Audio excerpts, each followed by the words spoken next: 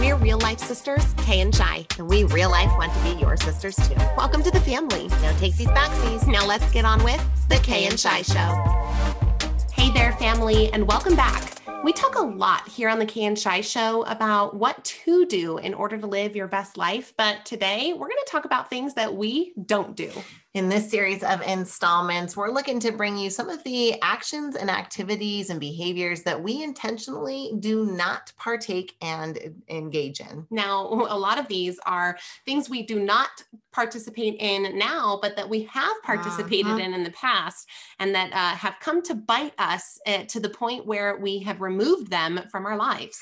So all four of the things in this series are things we used to engage in. And we want to start off with one that we probably did the most. And this is something we no longer do. And that is talking smack. Now, talking smack is a really fun thing for many, many people, also known as talking or judging but it can really honestly make you feel good in the moment, right? Being able to criticize or raise an eyebrow at someone else instantly bonds you with whoever you're raising that eyebrow to.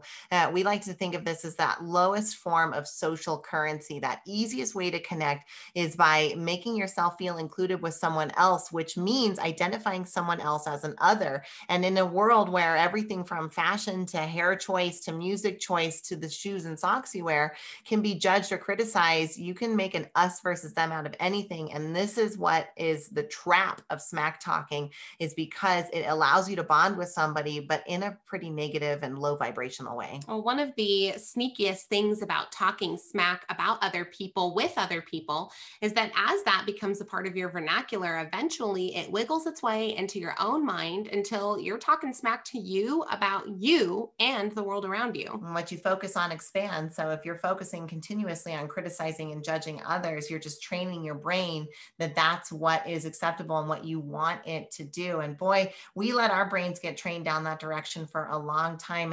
And there's lots of nefarious ways that this comes up, not just in that, oh, I want to be hurtful to be hurtful, but we have an instance that we want to share with you that was really, I think, the turning point and that clarity epiphany moment for us, that this was something we needed to address in our lives. And it happened on an airplane. Back in 2018, we had just landed I forget what airport it was, or I think probably Orlando. Yeah. And as is customary on an airplane, people got up really quickly and instantly flooded the aisles.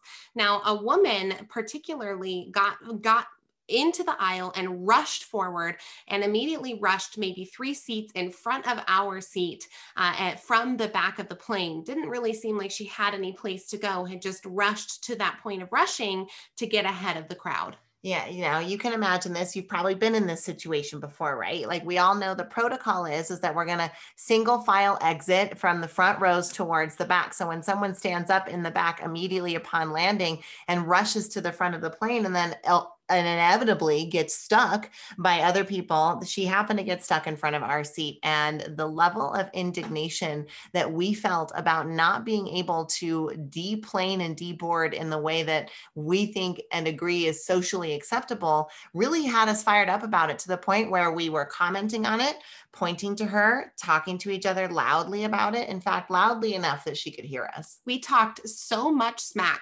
about this particular woman that she actually ended up slowly taking steps backwards until she was almost at the seat that she had originated at. And when we were finished with this encounter, we deplaned. She actually did deplane right before we did. And we were in the airport lobby kind of waiting on our baggage. And Shyla and I looked at each other and said, you know what? I don't think we want to be those kind of people. I do not feel good about, sure, I got the behavior change that I wanted, and we shamed her into stepping back, but we felt so gross about it. And we realized that we had come from this place of self-righteousness and total indignation about our expectation of what the world needs to look like. Now, of course, there's something to be said for how we hold people to social norms and expectations, but that wasn't what this was about. This was about the fact that the characters that we want to be aren't the kind of women who act like that in a trivial situation where somebody surged forward a few seats and we would let our emotional status get hijacked to the point where we were talking so much smack and focusing so much on it that we did affect the behavior, but we probably also affected her psyche and self-esteem. And was that really worth the cost to do that to another human being? We ultimately decided it wasn't. Now, you'll be happy to know that since that instance, we have worked very hard on not being quite so vocal when those situations happen, particularly the airplane example. Now, we fly quite a bit, and the flight that we had right after that flight, somebody got up and surged forward, and Shyla and I kept our mouths shut, but we gave each other a big look. Big look. Right? And now it has evolved to this point 4 years later where I honestly I barely even know when it's our time to get off the plane, because not paying attention to the people in the aisles has become the new way of doing things. And we're more relaxed. We are not focused quite so much on others, and it saves our internal experience from getting riled up and then projecting onto someone else in a way that you're not proud of. So the first in our series here was of things we don't do is talking smack, or certainly we at least do this a far, far less and bring a lot more intention and attention to when we do. But the next one up is one I'm really excited to talk about, and that is the behavior of drinking alcohol. All right, starting off the Kay and Shy show here in this installment with things we don't do, and this one is drinking booze. Now, we quit drinking in 2019, so it has now been almost 3 years. 3.5 years. 3.5 years of sobriety from alcohol for Shyla and I, and man, what a clear 3 years this has been. A clear 3.5 years indeed. And, the time leading up to that felt the opposite of clear. It felt murky. It felt muddy. It felt like there was tethers on our potential and on our characters. And we didn't realize how much tethering there was until we did this. So in 2018, we have a few experiences with alcohol that really start to make us question our relationship with alcohol. Now, Shyla here speaking, being 7 years older, have had a lot longer of a relationship with alcohol than Kay, you have, and particularly Chad and I. It was like a cornerstone of our relationship, going out to a bar, using it for celebration, using it for consoling, using it for, it's Tuesday afternoon and you want to cut loose and have fun. And it really was one of those things that was really present in our lives and our identities way more than we realized. And so Chad and I had a tradition to take 1 month off a year just to kind of keep our drinking in check and give our bodies that reset. But at 2018, by the end of it, Kay included, we were all feeling just kind of gross and knew we were definitely doing the 1 month off, but wasn't sure if we might go a little bit longer than that. So in 2019, we took off January from drinking. And by the end of January, Shyla and I kind of looked at each other and were like, okay, let's just try another month. Let's just go into February. Mm-hmm. And then by halfway through February, I told Shyla, I'm going first quarter. Like, let's make this happen first quarter. And she's like, I don't know if I can do it. But trip next month. We got a lot of things going on. By the end of February, Shyla was on for the first quarter too. And by the end of Q1 of 2019, I know I was definitely starting to sing the song of, I'm not sure if I'm ever picking that bottle up again.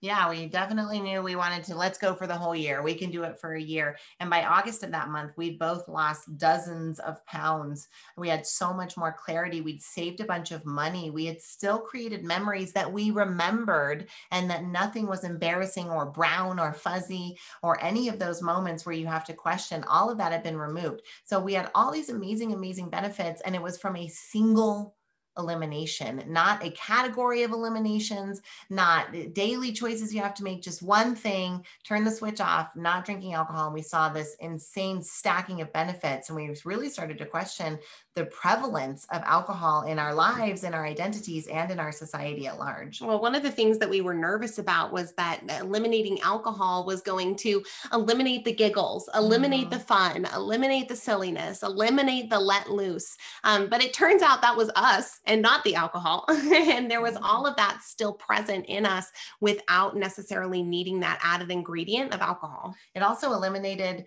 things that we didn't realize were happening all the time, like negotiations about who would drive on a certain night, or negotiations about, oh, I don't want to sign up for that early thing because that's a Saturday morning and Friday night means having some drinks, or, you know, trying to find those designated drivers, or worrying if you slurred in front of your kids and getting through the bedtime story because oops, you just had 2 champagnes, but you hadn't had any food. Like there was all of this mental chatter that went away when we eliminated alcohol. And then we realized how much social chatter there is around alcohol. You know, I think our disgust with it really was summed up when we saw a sweatshirt in a shop that said, "I'm not slurring, I'm speaking in cursive." And we just saw that. And both of us looked at each other like, this is what we're celebrating. This is something to be celebrated, and realized how prevalent it is and how dangerous it can be. Well, it's crazy how it gets promoted and accepted in such a way that makes people, I think,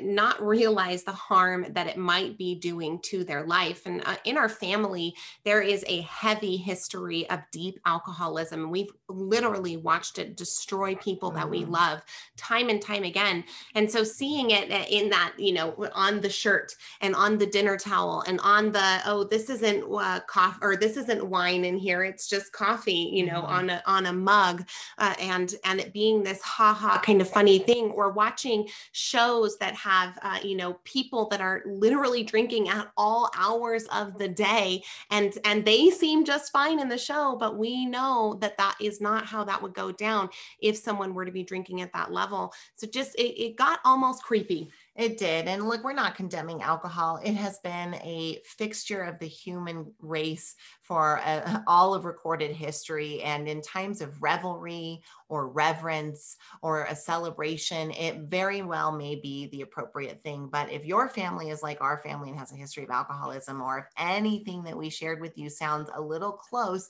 to what your experience with your relationship with alcohol is, we would definitely encourage you and invite you to join us in just trying out not drinking for an extended period of time, and give your body and your mind that chance to recover. Coming up next, we're going to talk about another thing that we don't do anymore. And this one I'm excited to talk about in particular because it's inspired by one of my favorite characters, Miss Lisa Simpson. That thing is eating meat, and you'll hear about that more tomorrow. If you're looking for a little bit of a deeper dive into the do's and don'ts of the Kay and Shy lifestyle, we want to invite you to our Instagram, Facebook, or Twitter channels. Please join us on social media. You can find us at Kay and Shy, KAYANDSHI. We'd love to have you over there and connect with you and engage with you. As Kay mentioned, we share all kinds of things that we do and don't do, and we love to encourage you and support you over on the social media universe. So we hope you'll engage and connect over there, and we'll follow and like you back. Okay, fam, we're back at it again with things that we don't do.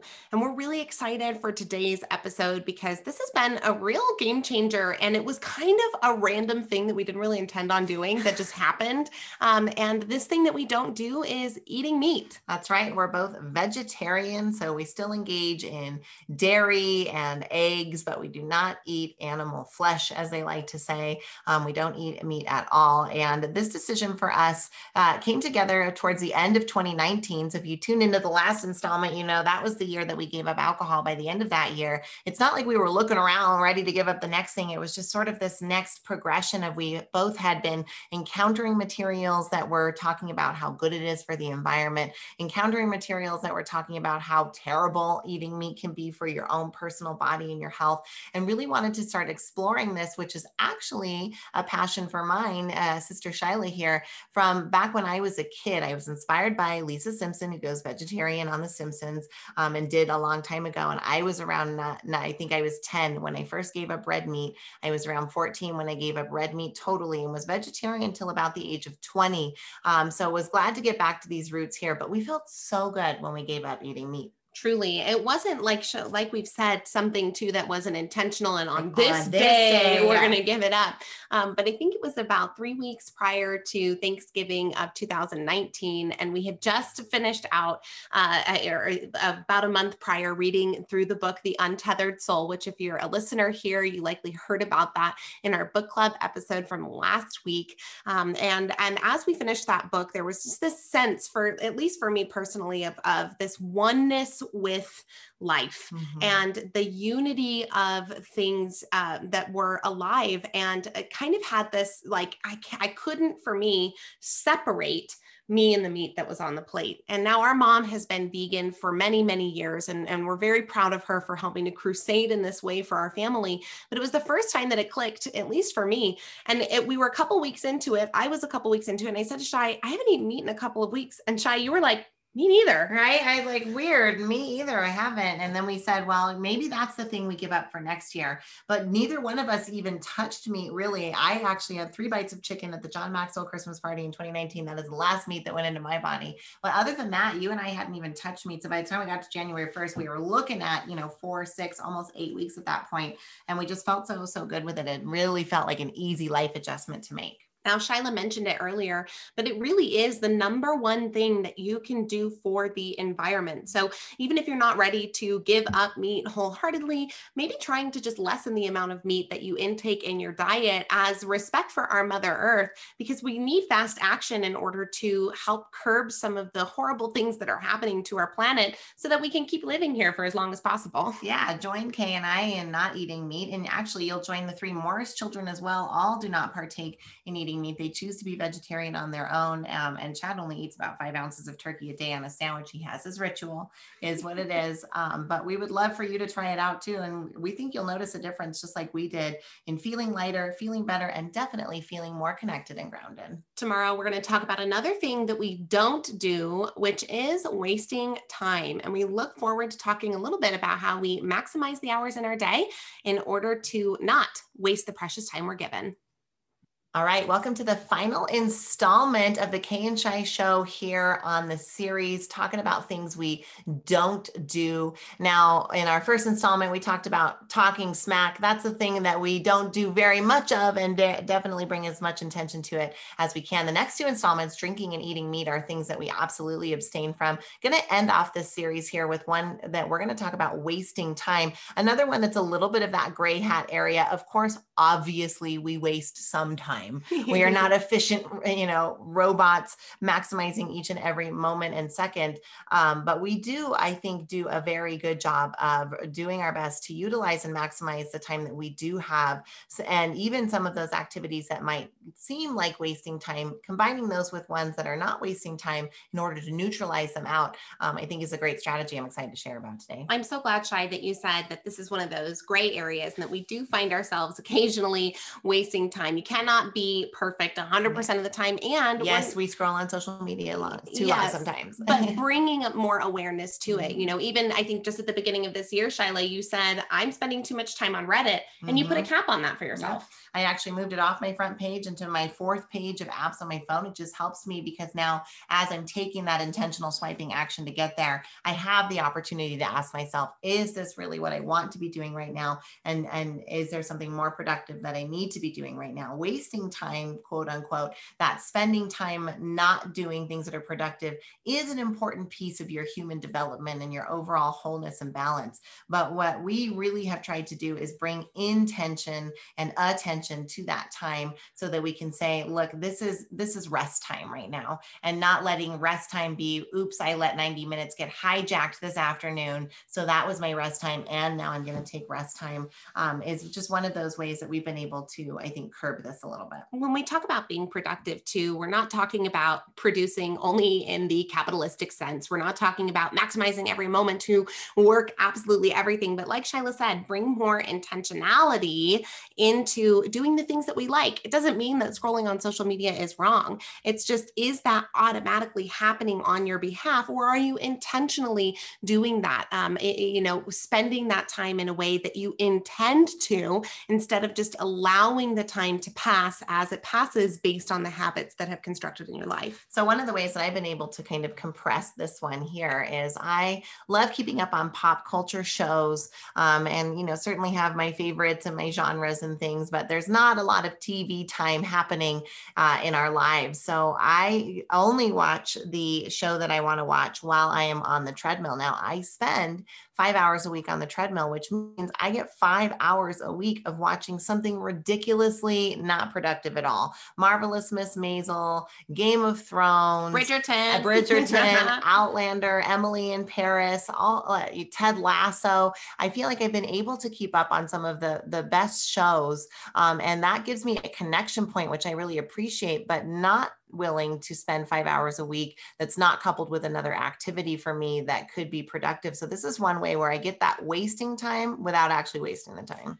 Back in 2016, we attended a Tony Robbins conference, and I set a goal to read 50 books in a year. Now, the only way that that goal was going to get met, because there's not a whole lot of hours in the day with businesses and with kids and all that good stuff, was to utilize time that I already had in my life and add books onto that. So the time that I chose was car time, and now our car time has become audiobook time. And now we've added in the shower because we've been working from home quite a bit, and car time has been less and less. But it's allowed for that level of productivity and goal setting to come into a time when my mind is already open and would likely be spent either just listening to music that I've heard a million times already, that same playlist that you just put on because it's in the background, or that I would spend thinking or ruminating maybe in the shower on something that isn't as productive as allowing a book to come in and fill my learning cup.